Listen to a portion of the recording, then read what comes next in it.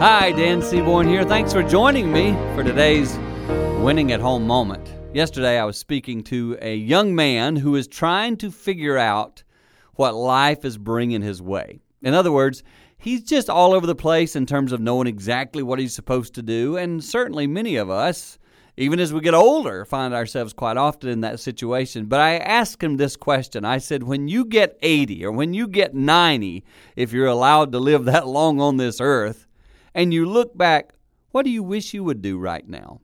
And he went, Because sometimes it's retrospect that helps us get perspective. Too many times I think we make decisions that we know in the moment probably isn't very smart, but hey, I'm living in the moment, man. Who cares? Well, we will later on.